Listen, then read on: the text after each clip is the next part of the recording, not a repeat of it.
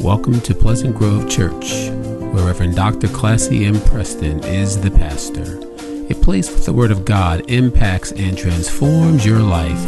Let's listen to a power-packed message already in progress. I don't know about you, but when they said that we could not go for the last 2 Sundays, there was a void in my life. There was something missing. It is nothing like coming over to the house of the Lord and praising the Lord. And we didn't even have Zoom because we couldn't get to the church to broadcast it. It was troubling at best.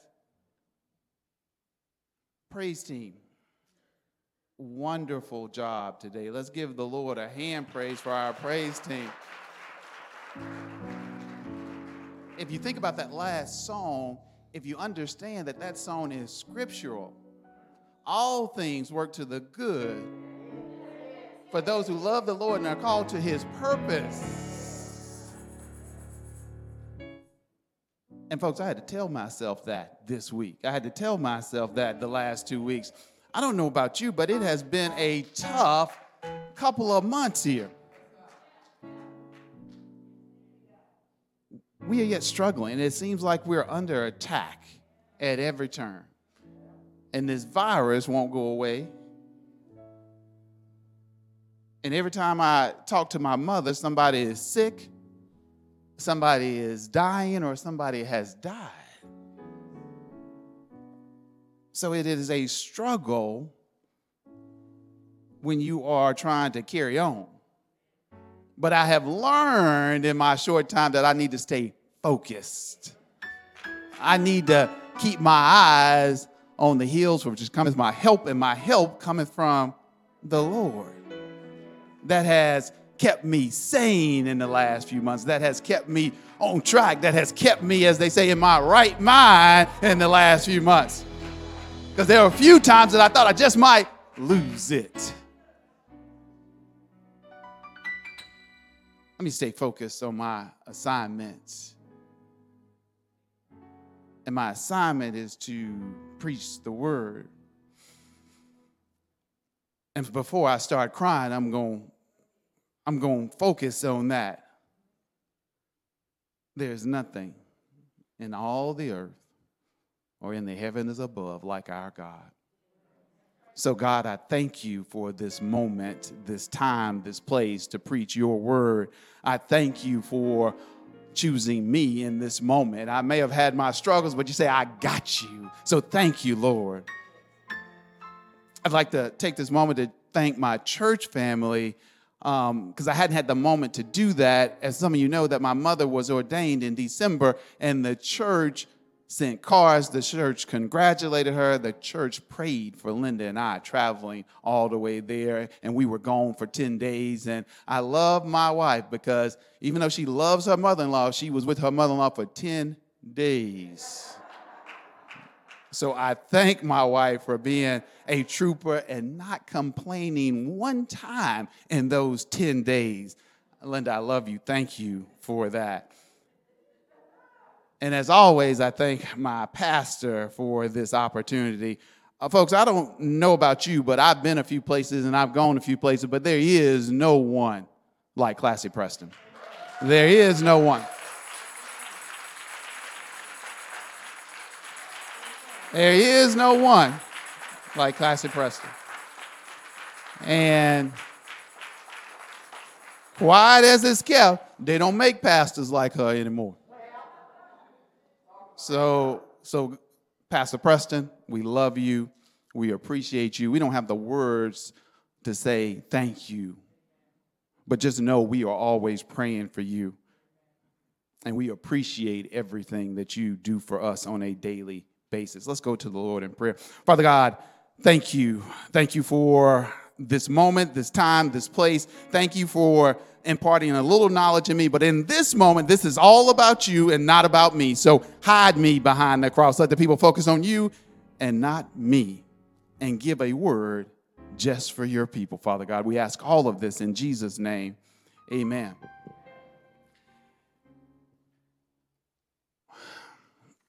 On Monday, January 17th, 2022, we celebrated the 36th time, the Dr. Martin Luther King National Holiday. And on Tuesday, we will be starting the celebration of Black History Month. However, over the last few years or so, I have become increasingly concerned that in some ways we've turned Dr. King into a caricature. We spend all the time talking about the dream, but no fidelity to the dream. We like quoting the dream, but we don't want to do the hard work to make the dream come true. People who are antithetical to the dream and what the dream stands for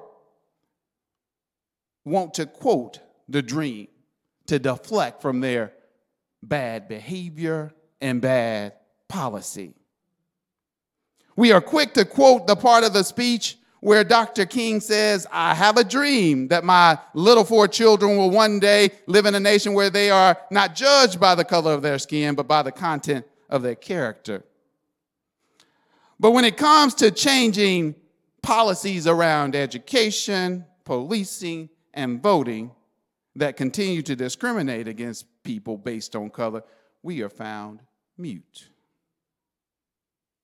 I am concerned that we have turned Dr. King's words into meaningless platitudes because we are quick to quote the dream and this line when it says, "I have a dream one day down in Alabama with its vicious racism, with its governor having his lips dripping with interposition and nullification, that one day right in Alabama, little black boys and little black girls will be able to join hands with little white boys and little white girls as brothers and sisters."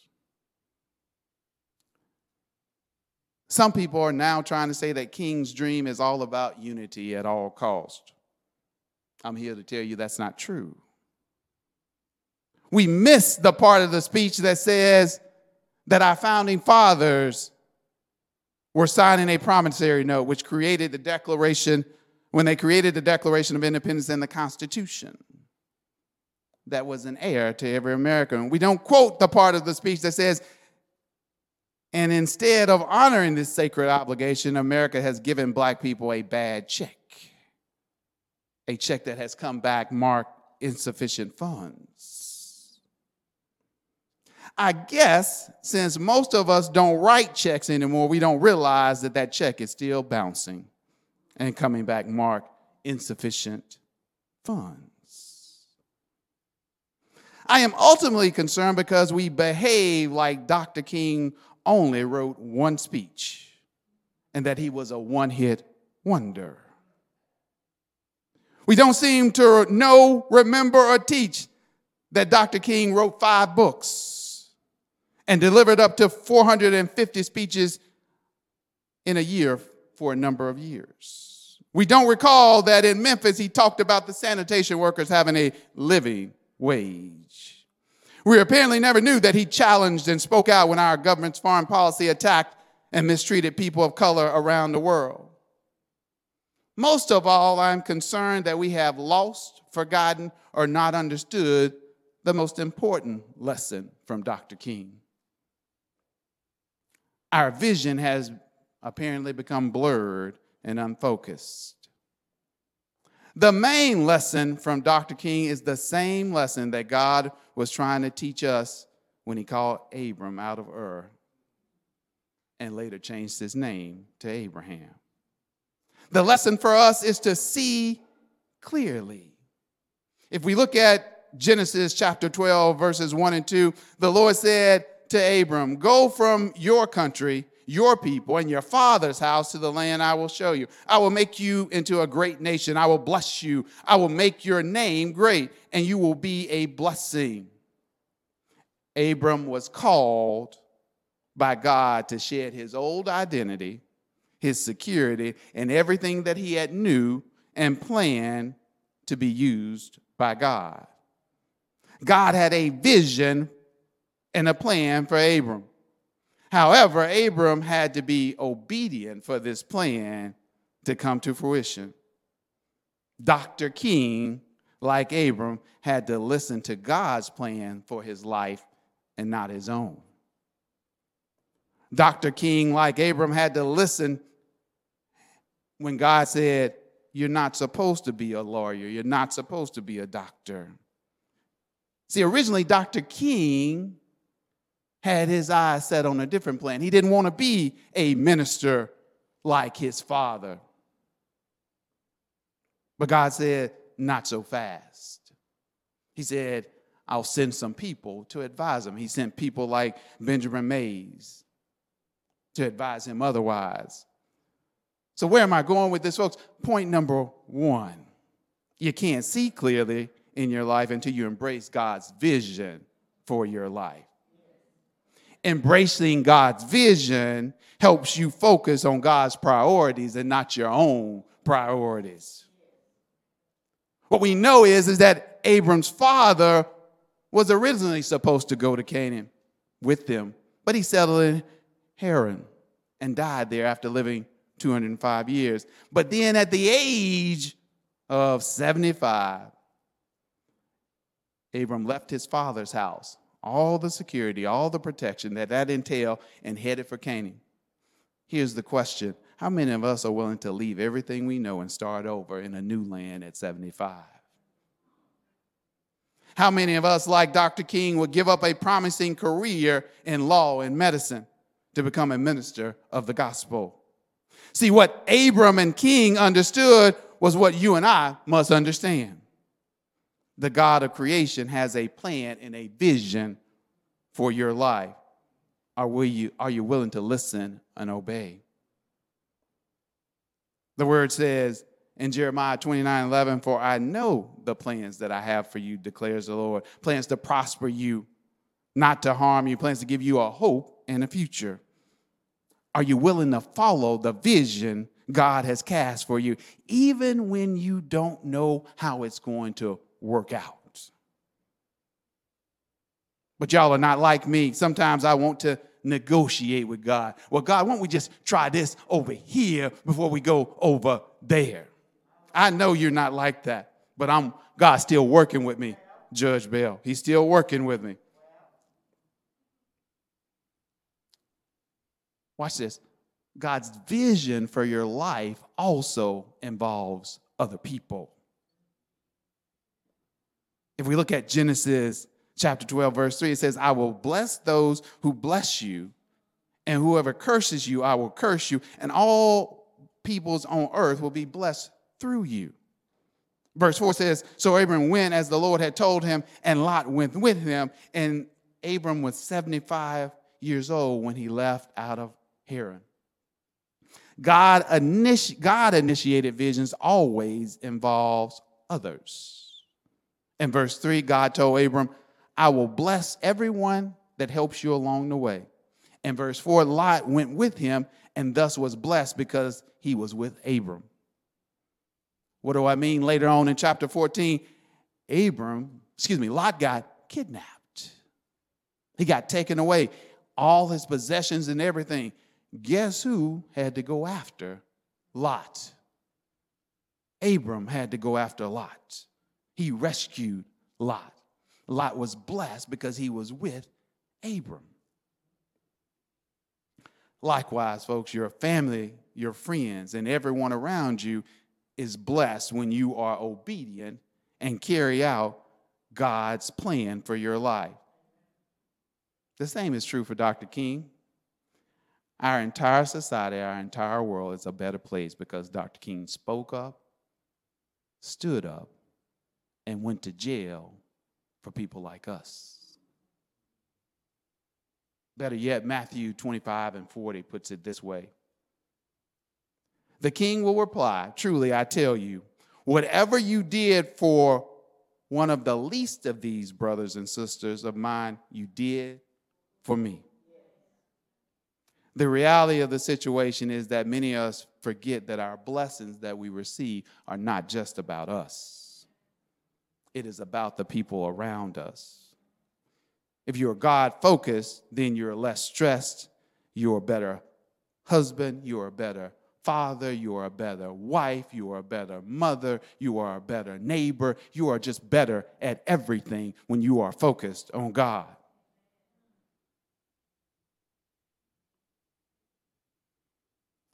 Some of us are so focused on our plans for retirement and life after we quit working as if God is focused on beaches and golf courses. He is not.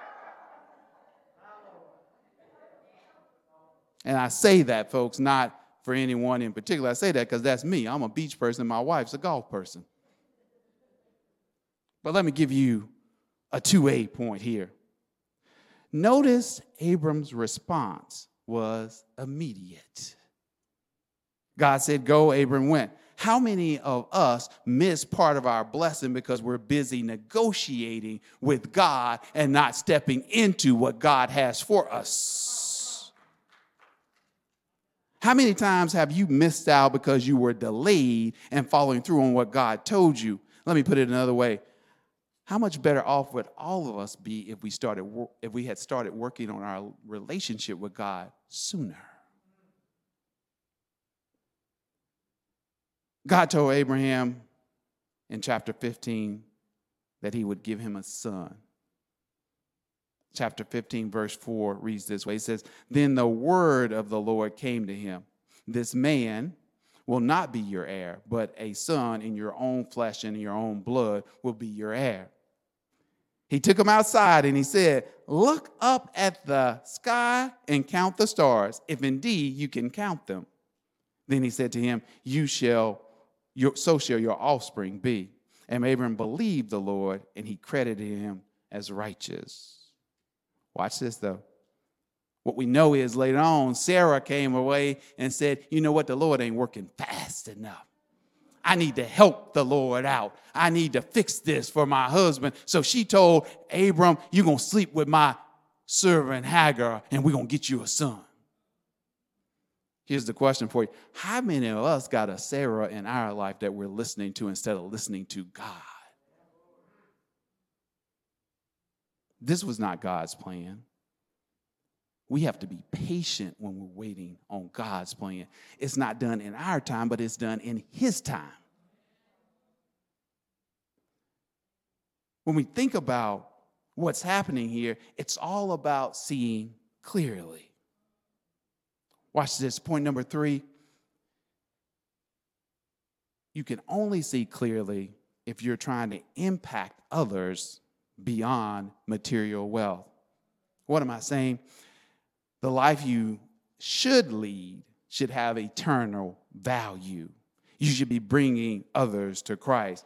Abraham, his name was changed from Abram in chapter 17 of Genesis, was faithful because he followed God's command. He was obedient. Hebrews 8:11-8 says it this way, by faith, when you were called to go to the place, by faith, Abraham, when called to go to a place he would later receive as his inheritance, he obeyed and went. And even though he did not know where he was going, how many of us were willing to obey God even when we don't know the end result? Watch this, though. In verse number 12, it says, and so from this one man, as good as dead, had one foot in the grave, came descendants as numerous as the sky, as the stars in the sky and as countless as the sand on the seashore. So because one man obeyed, billions were blessed. Because Dr. King obeyed and went into the ministry, led the civil rights movement, millions are no longer considered second-class citizens. See, some people believe that evangelism is just when you go on a mission trip and you go and you try to convince people to be Christ-like. And yes, that type of evangelism has its place and it is good, but I'm a firm believer in that you should live like Christ. That's the best evangelism message there ever was. See, Matthew 5:16 puts it this way, in the same way, let your light shine before others so they may see your good deeds and glorify your Father who is in heaven. Because people would then see the God in you and say, how can I get that for myself? John 10:10 says, the thief comes to only steal, kill, and destroy. I come that they may have life and have it more abundantly. John 12:32 says, and when I am lifted up from the earth, I will draw all men unto myself. How many of us are truly letting Christ be both Lord and Savior? Because if he's both Lord and Savior, we are obedient. We respond. But truth be told, we like the Savior part more than we like the Lord part. So we want to negotiate with the Lord when he gives us some instructions. But I know that's none of the saints in here. That's just Reverend Marlon's challenge.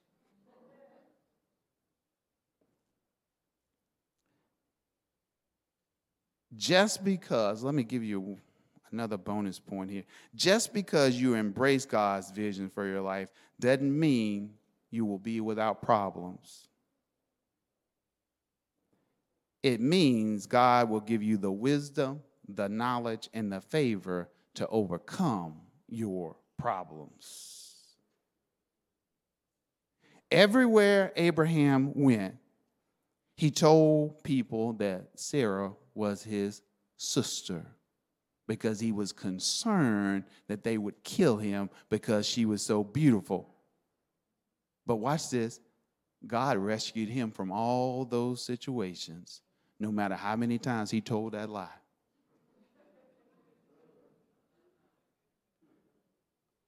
Dr. King has a similar story. Some of you may know that in 1958, Izola Curry plunged a penknife in Dr. King's chest in a department store in Harlem, New York. It came within a fraction of an inch of his aorta. But God said, I still have a plan for you. Now is not your time. God is telling us that same message. He still has a plan for our life. Are we listening? To be totally transparent, it's been some tough months here. We've had too many homegoing services over here at the Grove. The conversations with my mother have become difficult because she's got to tell me about who's sick, who's dying, or who has died. Last Sunday, my uncle's sister-in-law was funeralized. This Thursday, Barbara Newman had surgery for bladder cancer. And although the surgery went well, the news was not good. She is like a second mother to me.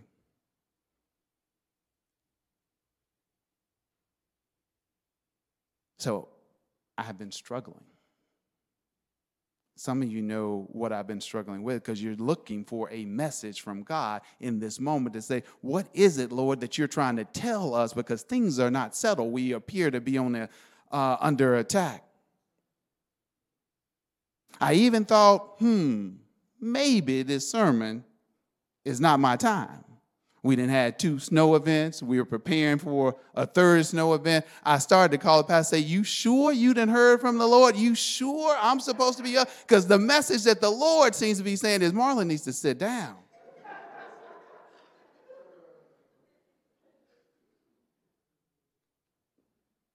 But the Lord said this to me. He said, look. And I'm looking around. I said, what do you mean? I'm looking. I'm paying attention. Lord, what are you talking about? He said, look. And I thought for a minute. I said, clearly, my vision is blurry, Lord. I don't see what you are talking about. And then I reflected on Sister Connie's mother's homegoing service. What's that reflection?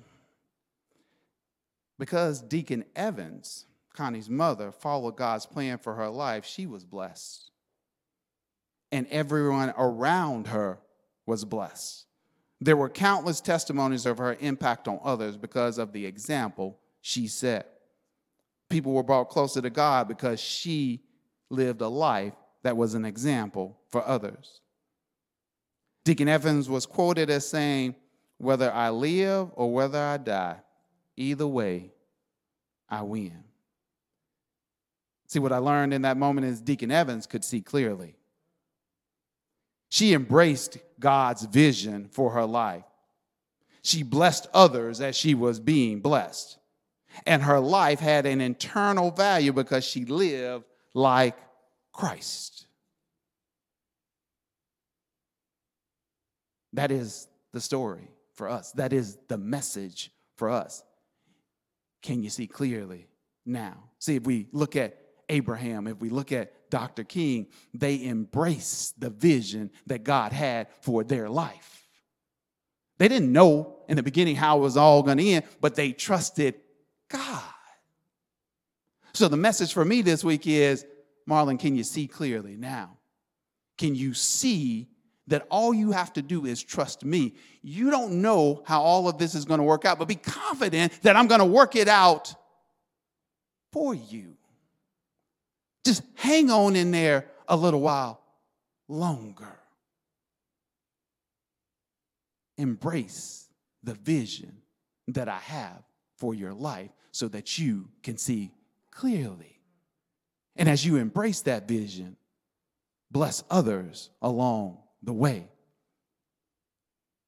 Live like Christ. Have some eternal value to your life.